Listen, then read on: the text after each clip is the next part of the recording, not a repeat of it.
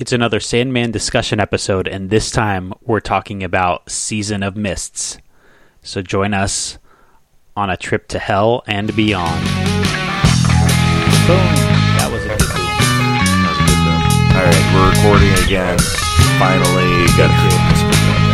This shows how rough of a morning we're having. I mean, this may have just been my mistake. It wasn't both of our mistake, but normally I wouldn't make a mistake.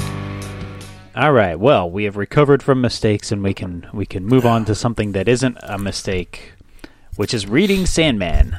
I feel as though we've grown through this, though. Grown through this? Yes. Oh, yes. Just as people, as individuals. Seasons of Mist. That's what Sorry, I'm just again slow this morning. Yeah, we're both dragging this morning. So in the lost audio of this, we both mentioned how hard of a time we had getting up to do this podcast this morning. Mm-hmm. But we're up, and we're here, and I've got a cup of coffee, so I am ready to talk about this arc of Sandman. Sandman, Season of Mist. I was excited to get to this. Although I like the Sandman short stories, like the story arcs are really the points you look forward to rereading in it. The short stories, like I didn't really remember those as well, and it's like they were good, but like the arcs are, man, they're something special. So I was glad to get to this is the first arc that we've read that I haven't reread over and over in trying to reread Sandman. Okay, cool. Yeah, I feel like this may be one that I have read a lower amount of times compared to some of the others.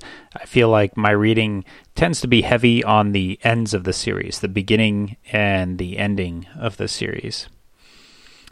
And to recap for audiences, I am reading the Absolute editions of Sandman, and you are reading what edition?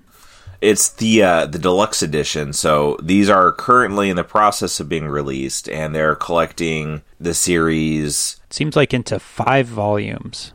Yeah, probably about 5 volumes. I think it's like 3 trade paperbacks per hardcover. It's, I think, a little bit bigger.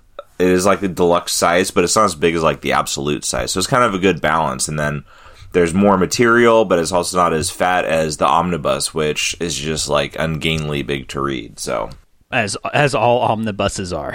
Yeah, seriously. Yes. So it's, I guess we're just going to jump into this one, huh? I mean, we've covered all the previous story arcs. So you can go back through our archives and see our thoughts on Preludes and Nocturnes and A Doll's House and Dream Country, which is the first collection of short stories. And now this is, again, like you said, one of the major arcs of Sandman.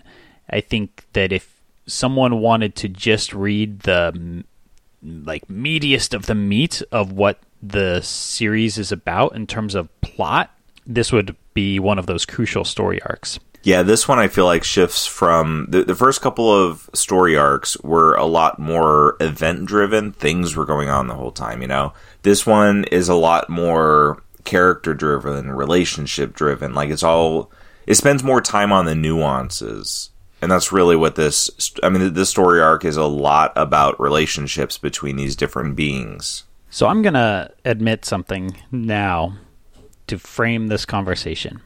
This may actually be my least favorite story arc in Sandman, which I think is a bit surprising because my impression is that this is considered one of the better story arcs by fandom in general, that this is looked at as one of the really great Sandman story arcs.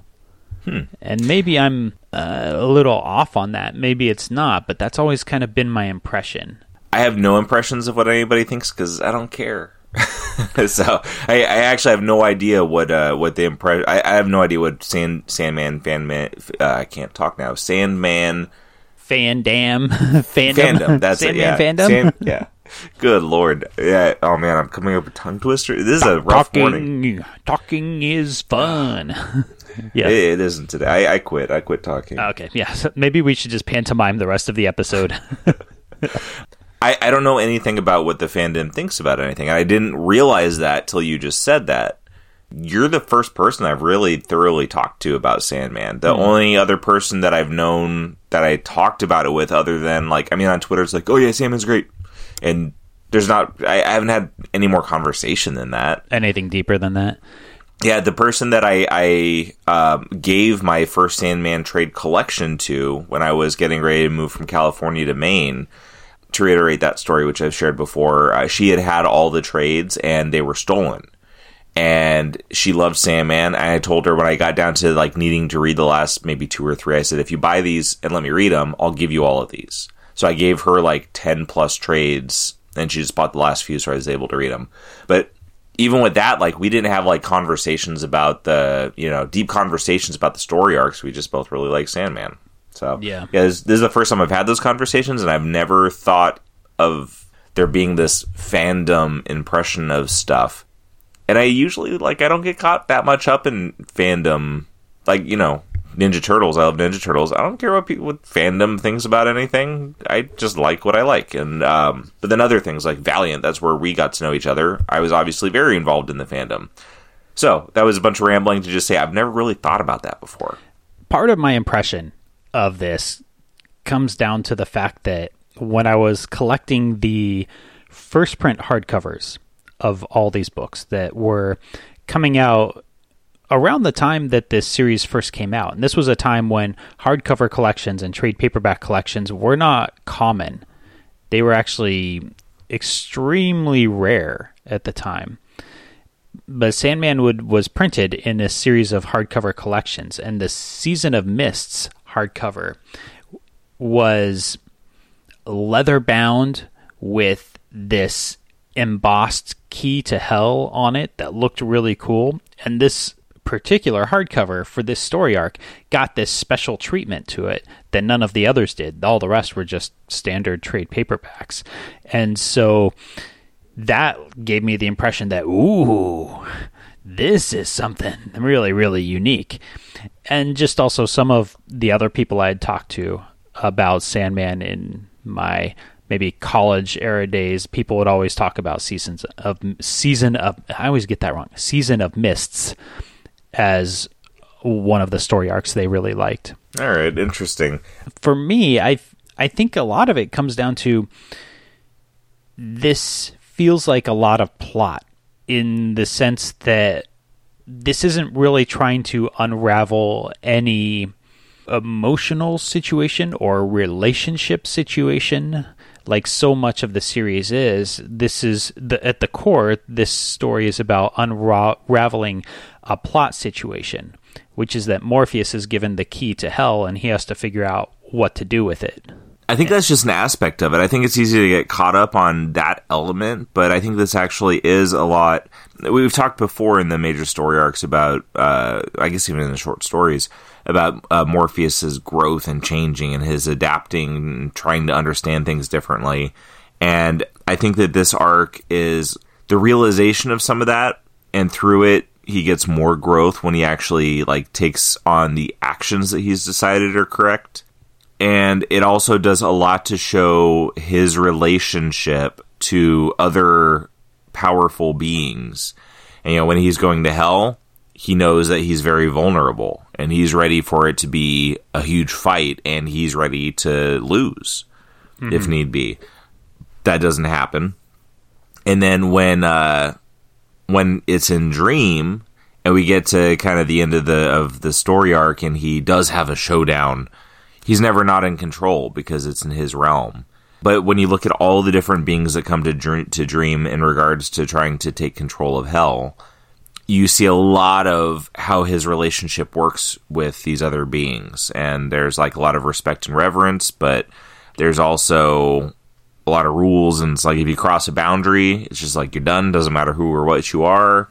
So I think that this arc actually does a lot to build kind of the social structure between these different realms. Yeah, this is maybe the most mythology-heavy arc. And when I say mythology, I mean it in the sense of fleshing out the internal mythology to this series.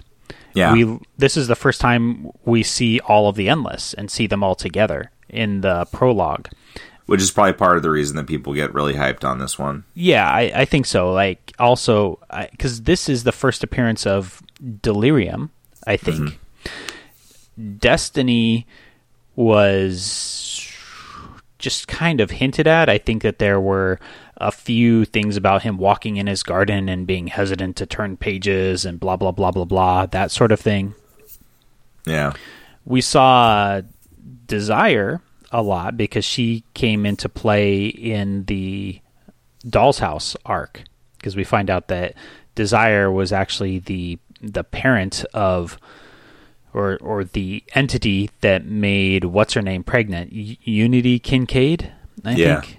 The one that eventually led to Rose and her being the Vortex and all that stuff that happened.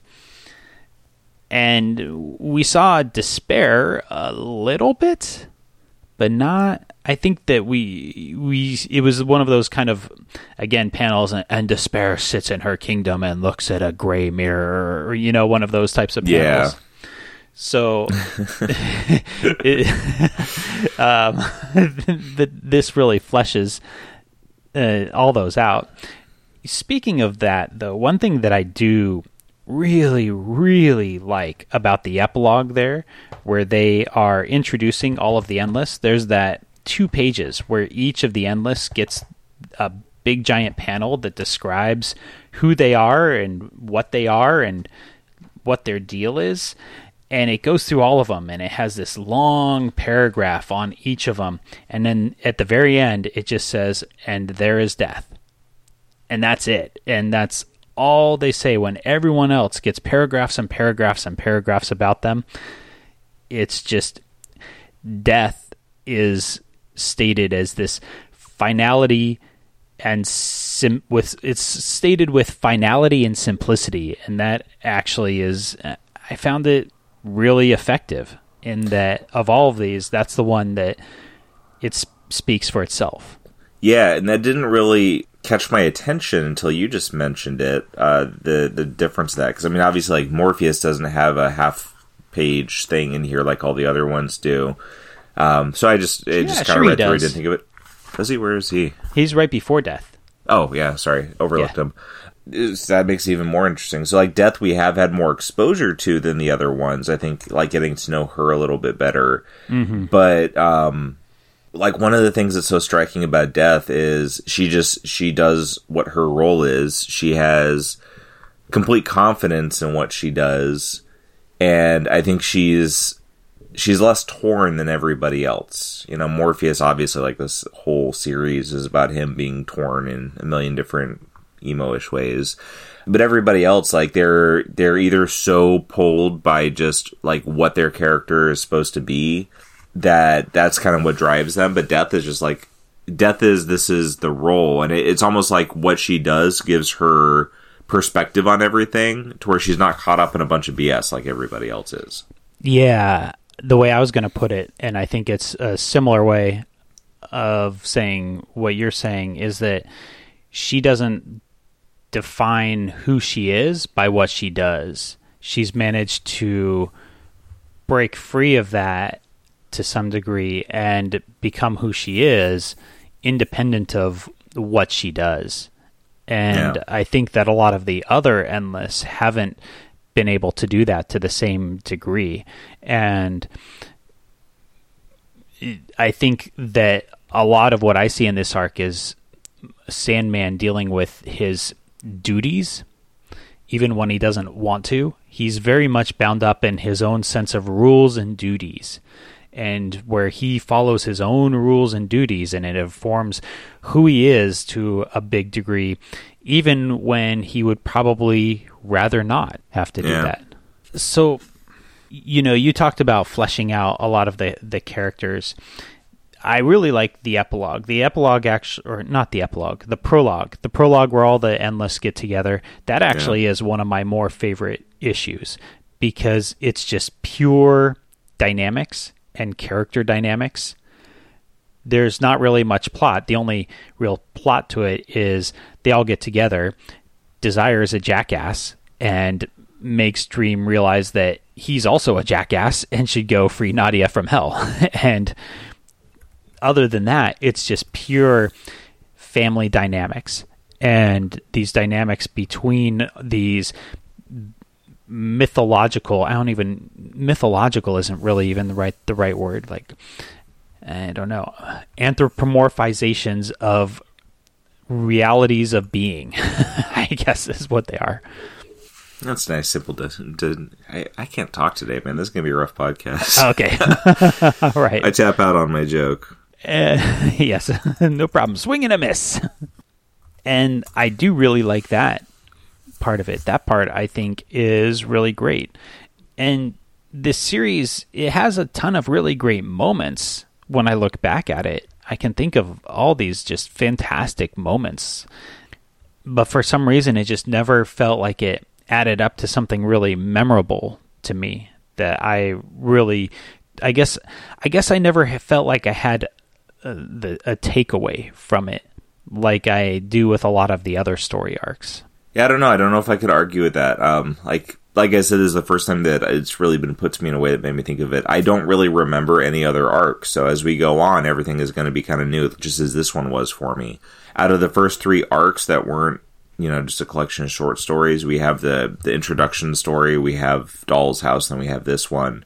And I would definitely say I like the first 2 arcs better. And the first arc, I've heard a lot of people just not like it. A lot of people haven't gotten into Sandman because they couldn't really get past that. I really like the first arc. I think it's a good story, and it's there's a lot of excitement because everything is unknown, so you're just like learning everything for the first time. And then Doll's House is such a good, creepy horror story. And this one definitely felt more long-winded. I think I kind of read through about half of this, and then I let it sit for a while. And then when I got back to it, once I pushed through a little bit, then it was easy to finish because I was close enough to the end, and we're starting to get some real movement in the story. But yeah, this one, it's accomplishing some stuff, but not exactly exciting things necessarily.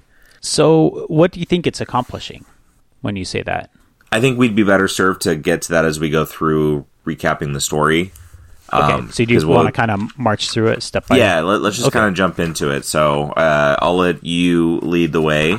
Sure. So we talked about the prologue a little bit. Do you have anything more to say about the prologue?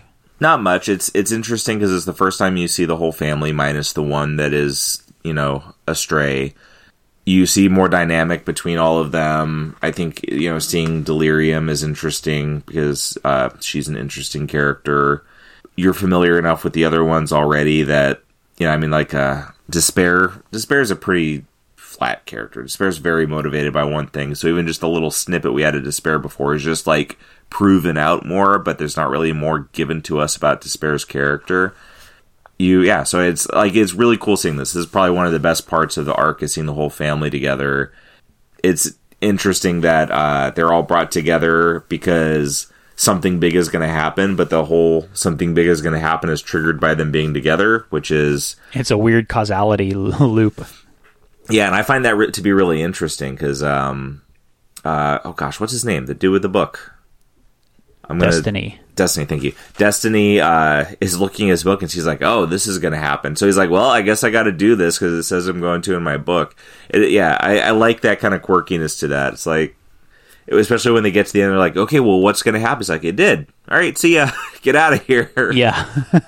Yeah. So yeah, I appreciate the prologue quite a bit. I think that's probably my favorite part of this story arc. Though I think that what's cool about Sandman is that there's, even with something like that, which is this weird causality time loop, there is another layer you can add to it, which is that because Destiny did this, it was destined that this would happen. Because Destiny is just fulfilling his function of making Destiny happen. So it was inevitable because it was destiny that this had to happen at this time.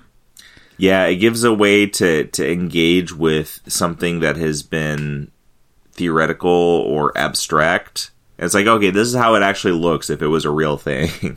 Mm-hmm. And I like that. That's one of the things I like the best about the Endless and Sandman. Like, all of the things are like, this is this abstract concept, but now you're seeing, how is it acted out if it was actually done and not just... this abstract. So those are some of my favorite parts of, anything we go through with this. So you were saying that this story kind of felt like it dragged a little bit. Maybe dragging is too harsh of a word, but it was definitely took some effort to push through. And I think what is really points that out a lot is that I was going to say, okay, in the next issue, Morpheus goes to hell, and we find out that Lucifer is closing up shop. But that's actually not true. The next issue is Morpheus sending Cain to hell as an emissary to say, hey, I'm going to come here, and it's all kind of set up for the setup in a way. And so there's a whole issue spent on the preparation of Sandman going to hell to free Nadia and all the things he does, which is interesting because it makes it feel very high stakes. He goes and he talks to Hob, which is his immortal friend, which is actually, that's a pretty nice little bit there. And he goes and talks to Daniel, which is the baby, Hippolyta's baby, from the game, not the Game of You, the Doll's House arc. And then we see Cain in hell and kind of being freaked out by Lucifer, which is kind of a good touch. It uses the mythology that Cain and Lucifer are from as part of the story in an interesting way. But this whole issue is just kind of set up for the setup and kind of setting the stakes. Yeah, it sets the tone for a lot of stuff. It builds up the stakes that are coming. It gives a reflection back on everything, which you touched on, all the points of reflection, which I think are great. And then I love how you get towards the end of the issue and he's, donning all his vestments to take off. And that kind of brings back to the beginning where when he was captured, he was, wearing all these different trappings. Mm-hmm. And one of the last panels there, like the last page is all just one big panel, but the panel right before that, after he puts his helm on and he has his arms flared out, says goodbye, Lucien. I don't know. There's something I really like about that image. It's a cool image. Yeah. It's him and his... It's like not only is he all dressed up, but he's just like so dramatic. His arms flared out like that. So theatric about it. Yeah, exactly. And it kind of, that's the thing with Morpheus is a lot of the things that he do. The things he do is for show. The things he does are for show. And they're, like all the rules he has to follow and the proper things to do and the duty and stuff like that. But then you see an image like that and it's like, you can see where it suits him. He likes that stuff, Like this whole issue is brooding, well, I have to do this. I have to, I have to tell them I'm coming. And, then he's like, all right, let's go. All dressed up. He kind of likes the melodramatics is what it seems like in a way. Where he laments it, but like one of those people that always has drama and chaos in their life. And all they can talk about is the drama and chaos in their life that they create for themselves that wouldn't exist if they just decided to chill and take it easy. Exactly, yeah. So then we get him stepping out to hell. And this is what's interesting is he gets there and he's ready to battle. And he's like, Lucifer! And Lucifer's like, yeah, sup, bro? Yeah. It's a weird kind of, in a way, it pulls out of the wind out of the sails of the build-up from the previous issue for me. Yeah. It helps that I know it's coming as I reread this, but it is a very strange... It's an issue of build-up and talking about how serious this is and how perilous it is, and then he gets there, and it's not perilous at all. Yeah. It's definitely a big juke here. You expect one thing, and it's been so long since I've read this, I didn't remember that, so I didn't see it coming. And, it's funny. You expect him to go there, and you're like, okay, what's going to happen? I know how long this arc is. It's going to be going for a while. They're going to have this big battle. I don't remember a big battle. And then the whole issue, once he gets there, is him going around hell as Lucifer is just tying up loose ends. You get some more context of what hell is, of what the demons in hell are like. They're like the demons' motivation for being there. You see Lucifer get talked back to at some point, and he just cancels the demon, basically, kind of like Morpheus did with, disobeying dreams in the past. I like the interaction with the man that's there to, to be punished for his sins. And he keeps on, going like, but I am this, I did these things, and I need to be punished. And he goes on and on and on. It just, Lucifer's reaction, like, these people, they need this, they want this. And like, it really shows that the general understood concept of hell is like, the devil wanting to do these things, but it's showing it from, if it's just a duty, I mean, he's tired of the duty. So yeah, this issue, I mean, you can see why I was saying this kind of, it's not that any of these issues are bad or uninteresting or not good to read, but in the context of I'm trying to read this thing, trying to get through it so we can talk about it, these issues aren't engaging me in where I'm like, oh man, I can't put this down. It's like, okay, this one is not, like, it's issue after issue of not being dragged in until you're most of the way through it. The story arc. But yeah, I mean, that's basically the gist of that whole issue is a conversation between Lucifer and Morpheus. And then the next thing you know, Morpheus is the key to hell. I think there's two interesting things going on here, though, that I'm noticing now. The first is Lucifer decides to walk away from his duties. And this is one of those things where it's by contrast showing how attached to duties Morpheus is, because he's unable to do that. So it shows us another character that is able to do that. So we know it's possible, and we know it's possible without really any consequence. Really, it's the world will go on, the afterlife will go on, and all the things that he was responsible for will go on.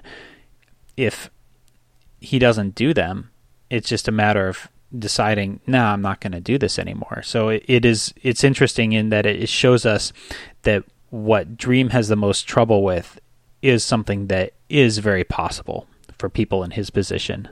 I'll disagree with that some, though. One, I think there are some consequences to Lucifer doing this that we get glimpses of, but they're just not as devastatingly impactful as other ones we've seen. But when Morpheus was captured, there being no dream had a lot of consequences that were shown. So I think the different positions, what they do have different impacts on stuff. And like with Lucifer, we're seeing it's possible to just say, I'm not doing this. And he even has to make sacrifices. The part where he's getting his wings cut off, he has Morpheus to help him. He's literally like having limbs cut off from his body to walk away from this. So that's, and obviously these beings are not human, so their perception of stuff is different. But like when you think of that as a human, like would you, cut your arms off just to not have to go to work anymore? Well, maybe. But no, so it's not there's not zero sacrifice to get there. So that's one of the things that I noticed about it. But Morpheus, at the beginning of Sandman, went through seeing the impact of him being stopped from doing his duties had. And I don't know if somebody else could do his duties, if he could walk away like Lucifer's doing and be like, here, this is on you now, or if he's the only one capable of it. But I think it's not everybody has the privilege of being able to do that. Interesting points. That I hadn't really thought about that, so yeah, I appreciate those. The other thing I was going to say that I noticed about this issue is that in the end, receiving the key may have been worse than having to face Lucifer in battle. Yeah, it's another duty. What? I got to do this now too? Yeah, exactly. Here's a much more complicated problem for you. Before it was simple. All I have to do is battle my way to hell far enough to free Nadia. Now it's, my goodness, what do I do with the key to hell? He just wants a good fight. He just wants to be able to go put on a show, have a good fight, have stories to tell later, and he gets a key to hell instead. Yeah. So the next issue is all the gathering storm, so to speak. It's all the people that want the key to hell making their way to Dream, the land of Dream, and to his castle to petition him to get the key. And this is, again, one where it just feels kind of establishing mythology and very plotty to me. And I think it's issues like this that make me feel like, this is when this story just has a lot of plot to it. Yeah, like I think these are kind of fun getting to see all these different characters, but it also doesn't do a lot more than showing you all the characters, because like you get shown the characters, you get to know them a little bit, and then you just see them all go through the same course of interactions with Morpheus, and then you get to the end where they either get what they want or they don't.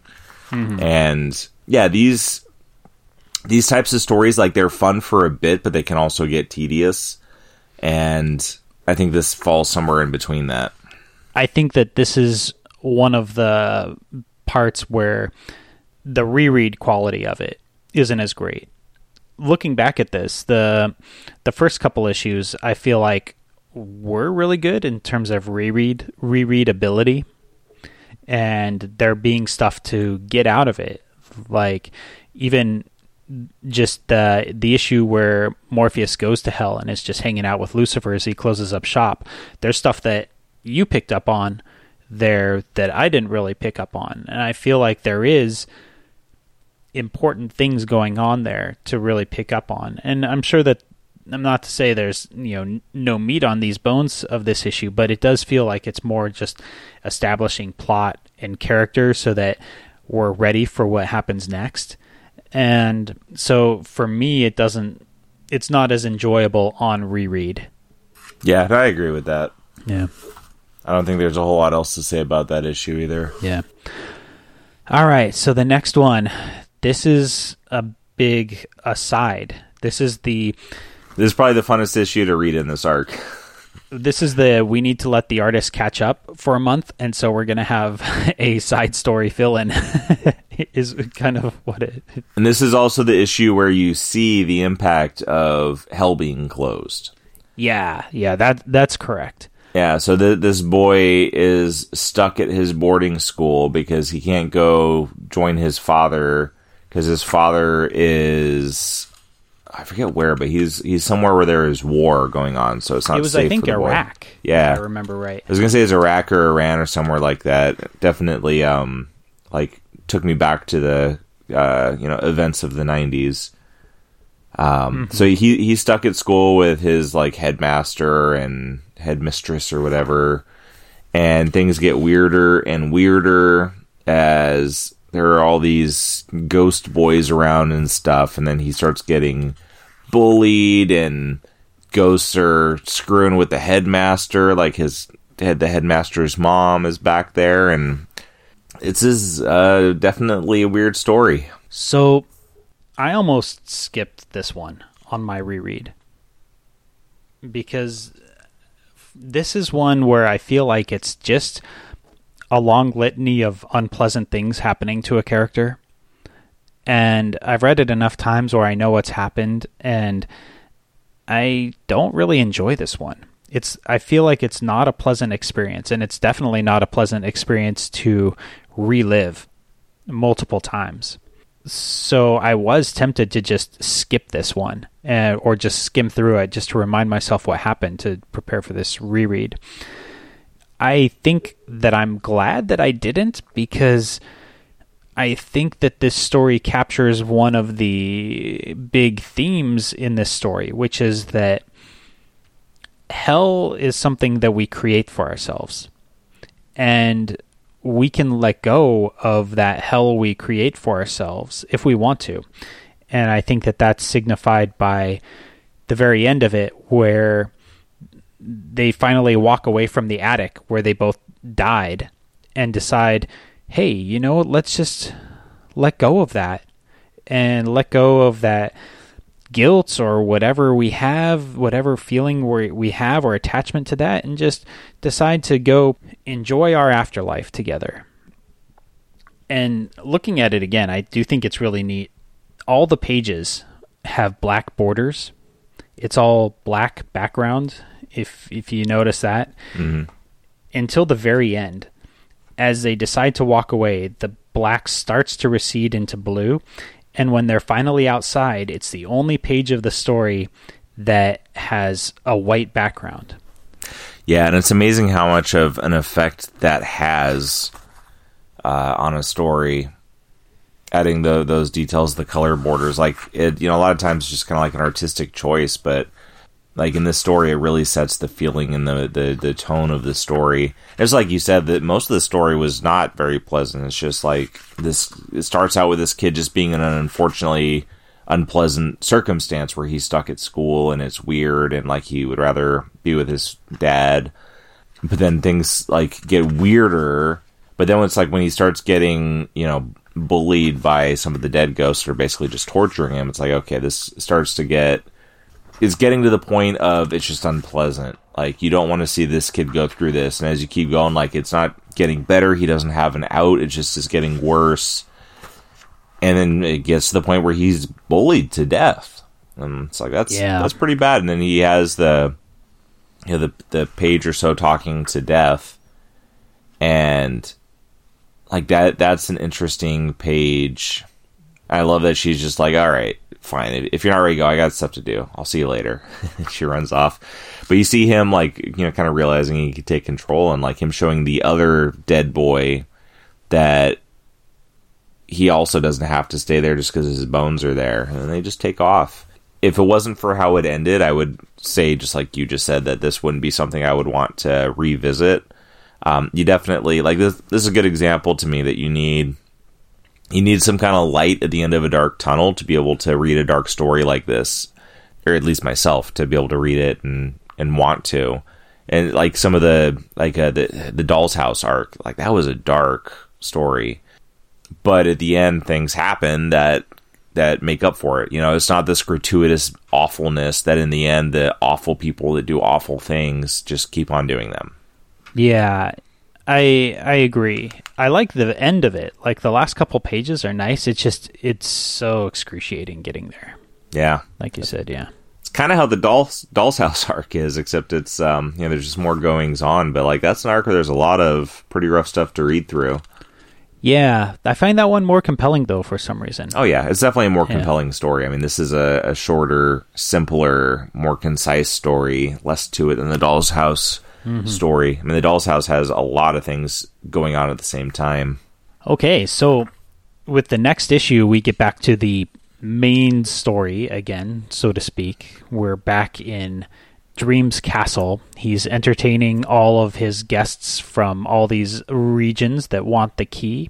And after the dinner party, where all the different guests have delightful and fun interactions with each other, they one by one talk to Dream and present their case for why they should be given the key to hell. This is another one where it feels just very, it has these neat character interactions, but again, it's kind of like all plot to me until the very end, where Dream is sitting there thinking about it, and he just drops the key on the ground, and he says, if only it were that easy, if I could just throw it away. And the thing is, he could, right? He could do that if he were just to let go of his duty to do that. Or he could kind of figuratively do that, just decide, whatever, I'm not going to handle this responsibility. I'm going to let somebody else deal with this responsibility. It's his own sense of duty and responsibility that makes him feel like he has to take on this burden. And so that page also, I just got there and I'm looking at it. He throws the key down steps. Is the key just magically back at his feet? Because it doesn't show him walk back up to it, but it shows he chucks it down steps and then it's just like right at his feet again. So is he bound to this in some way? I assumed that it landed and he just walked over to it and picked it up again or something like that. I took it as a symbol of he can think about letting it go, but even after thinking about letting it go, he has to go pick it up because he's not willing to actually let it go. Yeah. That's kind of how I took that. I think either way, even if it's, but that's how I took it, is that he's willing to toss it aside, but then he's like, whoa, no, I have to go pick it up because that's my duty. Yeah, and I think the difference there, which it just like it isn't clearly laid out here one way or the other, is are you able to walk away from a duty or are you, do you continue to do it because you choose to, or do you continue to do it because there's something else forcing you to? And Lucifer gave him the key. He's now trying to decide who else to give it to. So is he bound to do that? But then he knows the ramifications, and that's why he can't just flippantly give away. Lucifer didn't care. But he also knew that Morpheus is bound to duty and would, do a dutiful thing with it, so... Yeah, I don't have too much else to say about that issue. Yeah, me neither. That's a lot of these issues, it's like... It's interesting seeing all the characters and the interactions, but just like you said, like, reading it again, even just flipping through it again, it's just not all that interesting to read again. So, let me ask you this. Are there any of these... beings that came for the key that you found interesting or fun to read? There's like, did any in particular stand out to you? They're all kind of just like vaguely interesting at best. The little girl with the balloon is one of the more interesting ones, but I think that's just because that's fun. It kind of like Delirium is interesting because you're just getting this really off the wall thing. That's the one I was going to point to. Was what's her name? It's like Shivering Jenny or something. Yeah, like she's more interesting. I like some of the concepts are kind of interesting. Like the one that represents itself as a cardboard box. It's like that's just kind of funny. Yeah. Uh-huh. And some stuff like Thor and Odin and like their whole party. Like they're not that interesting because I've been more exposed to all those characters through Marvel's representation of them, and I think that there's a lot more like these are a lot more shallowly represented, so it's just not as it's more interesting seeing some of the mythology, like Loki being tied up by a snake and having the acid dripped on him or whatever. But yeah, I mean for the most part, it's like these were more interesting going through the first time. And going through the second time, it's gone. Like the things that were interesting weren't deep enough to warrant a second look, I guess. Mm-hmm. Okay, all right. So the next issue is the big announcement of what's going to happen. And he gathers everyone there, but while he's still thinking about it, the two angels from the Silver City come down and say, basically... this piece of psychological real estate needs to stay within the family, so to speak, and it needs to be kept by the Christian mythology that created it. Yeah, and you see another battle with duty where the one of the angels, when he realizes what the message is conflicted, heavily so, because basically he's being banished from where he wants to be and sent to where he doesn't want to be permanently, and then he can never return home. And he, in the end, decides that that's his duty, so he's going to do it. And I wonder, Morpheus still was undecided about what to do with the key, and he's like, oh, look at this jerk, he's as duty-bound as I am. He'll do a good job with this. Yeah. He's another sucker that will not... Well, I think what's interesting is Dream has no interest in this. Like, he has no interest in it for himself. Like, all these other characters that are coming for it, they have a big vested interest in getting the key to hell. But Dream doesn't want it. Like, what is he going to do with that place? And these angels don't want it in the sense that the others do. They're just doing their duty to come and convey the message. So they actually are the best choice in that way, and is what it seems like to me. Yeah, so they get the key, they announce that, everybody else throws a fit for the most part. He has his little battle with, what's the demon's name that's like all the teeth? Azazel? Yeah, okay. He has the battle with Azazel, and he goes in, come in me, I'm going to end you, and he goes and he finds Nada, and he finds the other one is Trunzen, and frees both of them, which like with Trunzen, that's the one who he battled to get his helm back. So yeah, it really shows he's not spiteful. That was an occurrence that happened and is done, and he has no ill will against Trunzen at that point.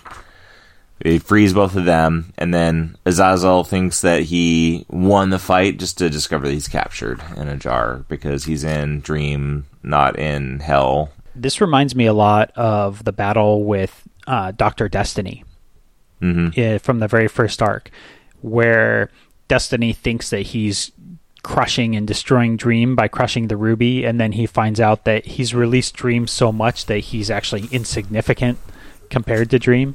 Yeah, very much no, in my realm, what I want to happen is what happens, and it doesn't, even if you think you're winning, you're actually not. Yeah, I think it's re-illustrates that point of, these different beings have power, but their power also depends on where they're at. And the ones with the most understanding of their position are the ones that really have the most power. And I also like that when he's putting Azazel in the box, you see the other different things that are in there, and one of them is the Corinthian's skull. Yeah. Mm-hmm. Good callback to that. Stop testing Dream's power when you're in the wrong. There's also the city of Baghdad in a bottle, which is from the issue 50. What's that story?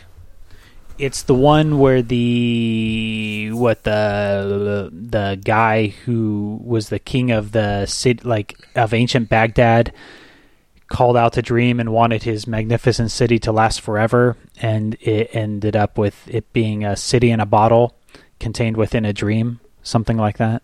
Okay. I didn't recall that right off. We'll get to it in a year when we get to that issue. Okay, so we have not read that yet then. We have not read it. Yeah, it comes after Brief Lives. Okay. It's a standalone issue between Brief Lives and World's End.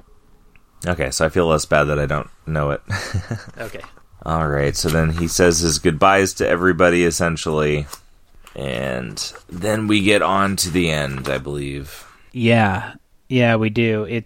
And we see the two angels in hell, and the demons are coming back. And this is really... it's a couple things, but it's finally Dream talking to Nada again, and him realizing that he was wrong, and essentially apologizing for that. Yeah.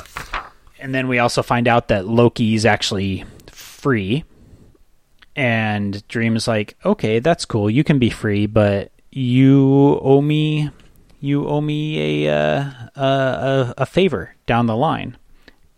And then we see the fact that Nada is a gift from Fairy to Dream, and that she's gonna stay there. Not Nada. And what? Not Nada. That's not Nada. Not Nada. What's her name? Nalia. I'm sorry. Nalia. I got my unnamed ladies mixed up. One of the things that stood out to me about that little scene is when she's looking daggers at her brother, like the little ... line. Yeah, that's so cool. I've noticed that more in comics. That struck me like David Aja's art in Hawkeye, which was I think like he was the one who really made that style of art kind of take ground. Mm-hmm. And it's been so long since I've read this, I didn't remember from here. I was like, oh man, that's cool. Like seeing those little elements that like I've seen taken further elsewhere. Yeah, so you get all these like little odds and ends coming together. This is kind of just the wrapping everything up. I do think it's really, really cool that the end of it is that Nada just gets reborn and gets a chance to live a full life again.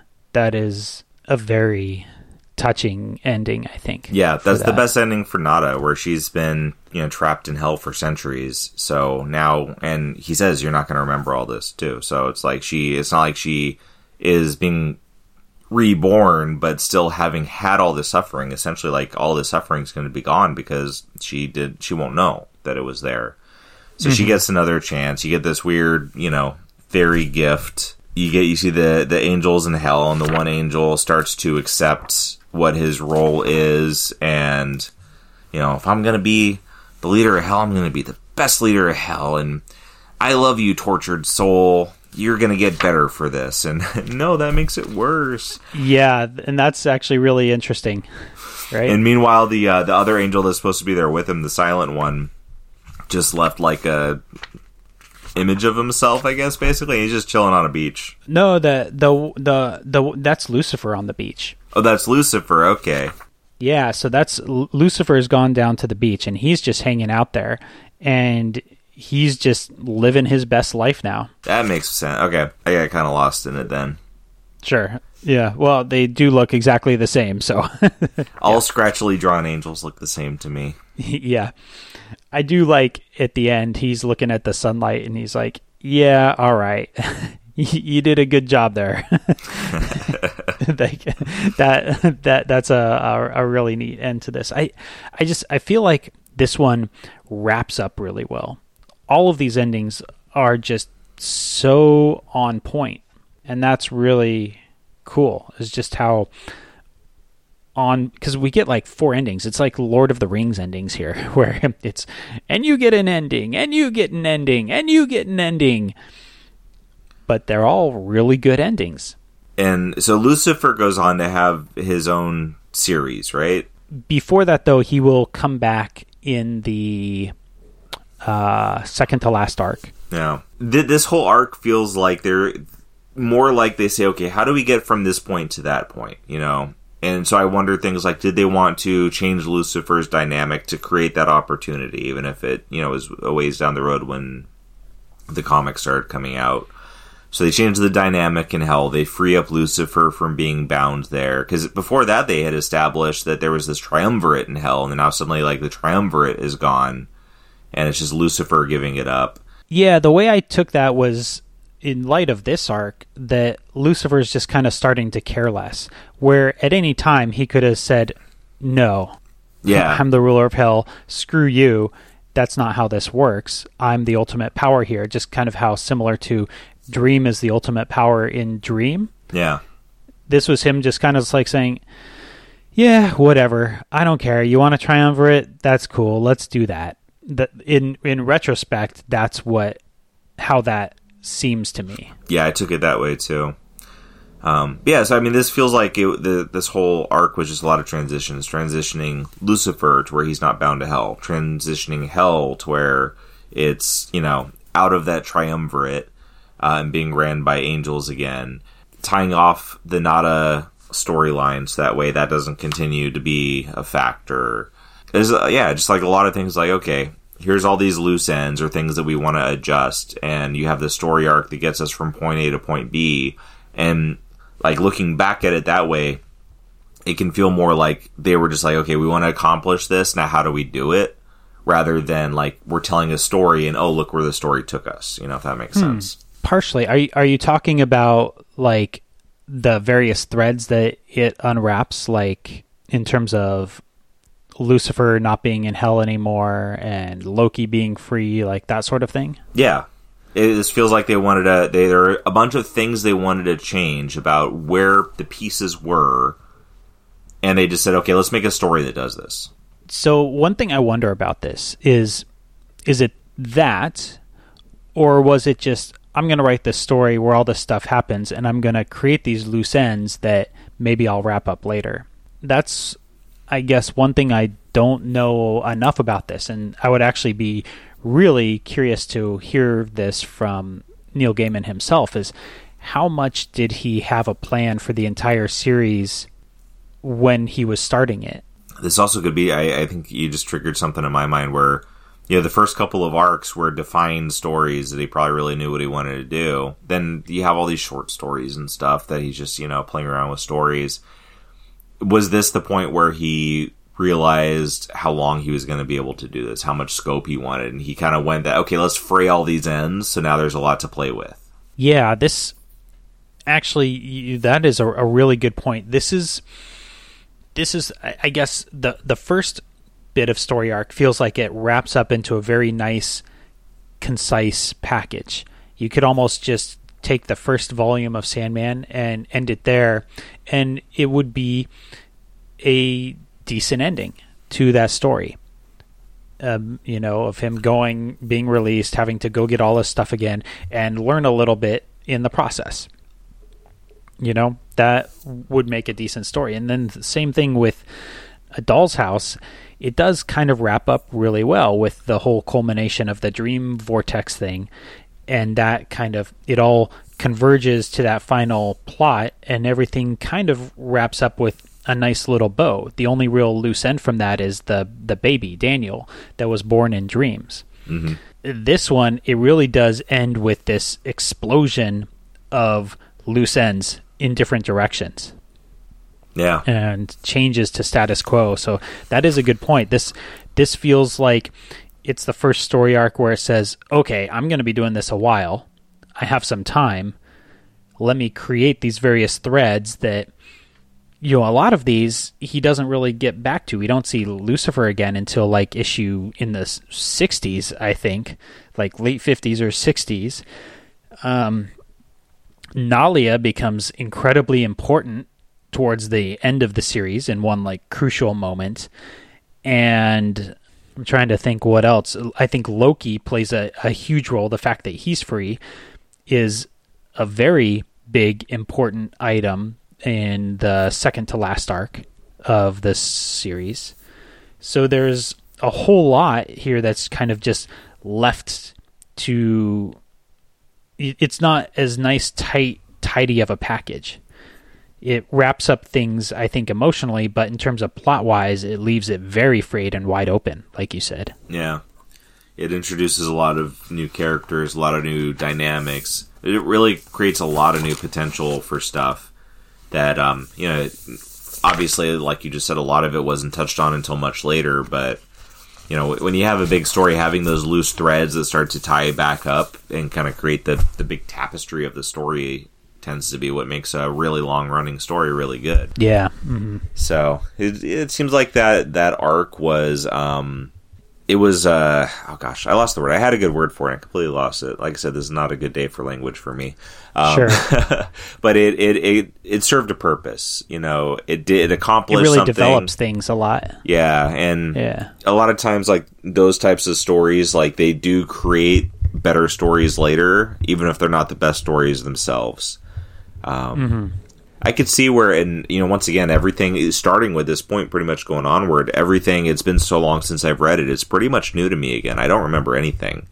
So it's going to be interesting to see what develops from this with that perspective, and see how this arc compares in. Your statement earlier about how this was an arc that seemed to be really highly lauded by fans. The close-up view doesn't look quite as much that way to me, but I can also see where, if I were reading this for the first time and we went from this, tighter confined world to now suddenly like things have been busted open quite a bit, I could see where there would be people being like, this is a kind of seminal point of the series. But I also have to see how it plays out to see if I think that that's true as it keeps going. Yeah, I think it's probably a story that is much better upon first read than it is upon a reread. Yeah. Or at least wait like, good 10 or 15 years. Yeah, there you go. Yeah. Yeah, for me, I remember so much of this series backwards and forwards because I've read it so many times that it's, it's like trying to watch Star Wars again and realize how groundbreaking it was. Like, I just can't really do it because I've seen it so many times. It's always been with me. It's hard to see it as that anymore. Yeah, you can't experience that first experience again. Yeah. Mm-hmm. I was talking with a couple of my employees yesterday about that, just about reading books and stuff like that. And I was saying that I've always been the type that I don't reread books because there's always more books to read. Why would I want to reread something when there's something I could read that's never been read by me? And, I was telling them, it's like now there's actually books it's been long enough since I read them that rereading them, it has that kind of new feel again. Because I may remember that I really like it. I may remember some details, but it's been long enough that I don't really remember it. That's how Sandman is for me. It's been so long. Like, I've just had it in my head for over a decade now that Sandman is one of my favorite comic series, if not my favorite, and I've just held it up there with having only read it once. Mm-hmm. And I've just held on to that. And it's funny to test that after so long. And like, as I'm reading it, I would definitely still say that the things that matter to me are here in this. But yeah, it's a very different experience. Like you say Sandman is one of your very favorites and you've read it over and over. So you've already tested it. That's true. for me, there's a chance that I read this and go, no, actually, it's not as good as I remember. I feel pretty confident that won't happen. Yeah, I don't think it will either, because I know enough. With that risk also comes the fact that my experience with this is I don't know what's happening. I don't know what's coming up. So I am getting those, the reveal again of all these things that, I said a moment ago that you can never get that again. It's very hard to get that again. You have to not stay, you have to not revisit the thing for a long, long time until it actually does work its way out of your mind. It's just very interesting to me to kind of be in that place. And there's not many things that I've been able to do that with. That's cool. For me, what I appreciate so much about Sandman is that when I revisit it, I can get more out of it. It's not like going back and rereading something like Thor or Fantastic Four, where it's mostly just plot and interactions and some cool stuff happening, but there's not a lot of depth and meaning. But I feel like I get something new and different when I read these stories, and that's what I really like about it, is that there's such good stories that are built upon so much, and it goes back to what we were talking about in the last arc, or I guess what the story was talking about, is that it just because it didn't happen doesn't mean it's not true. And that's what I feel like with Sandman, is that it feels like there's a lot of truth to the storytelling, and that's what gives it a lot of depth, where I can keep going back to it and getting new stuff out of it each time. And that's what I'm really appreciating. Yeah. And then on top of just the artistry of it, Neil Gaiman is a very good writer, so just reading his writing isn't boring, even if you know what's happening.